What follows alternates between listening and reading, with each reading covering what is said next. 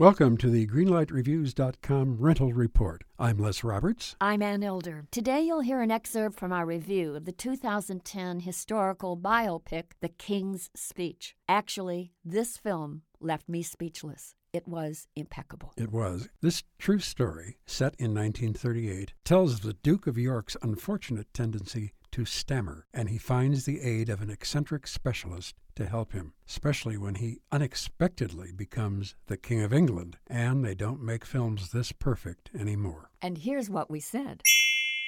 The film is about how this fascinating relationship grows between the commoner Australian therapist, played to perfection by Geoffrey Rush, and the king in waiting, and how this Australian is able to finally get the king to overcome his stammer. I mean, there are so many wonderful moments in the film, but I think that's basically the lifeline of the film. It's about the stammer, but it's really about the friendship between these two unlikely people. It is so brilliantly written. It is so wonderfully directed by Tom Hooper. David Seidler is the author, by the way. And the acting is not to be believed. This is the kind of classic filmmaking that we really need more of. Green light from me all the way. Well, certainly a green light from me as well. So, 2 victorious green lights for The King's Speech.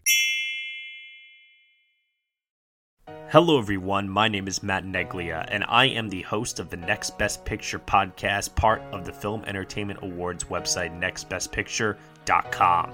On our show, we explore all year long what is possibly going to win Best Picture at the Oscars. We do this by conducting interviews with people within the film industry, holding weekly reviews of the latest theatrical releases, and on our main show, where we dive into various different topics, answer your fan questions, and also do our best to explore Oscar history's past in hopes that it will tell us something new for this upcoming award season race.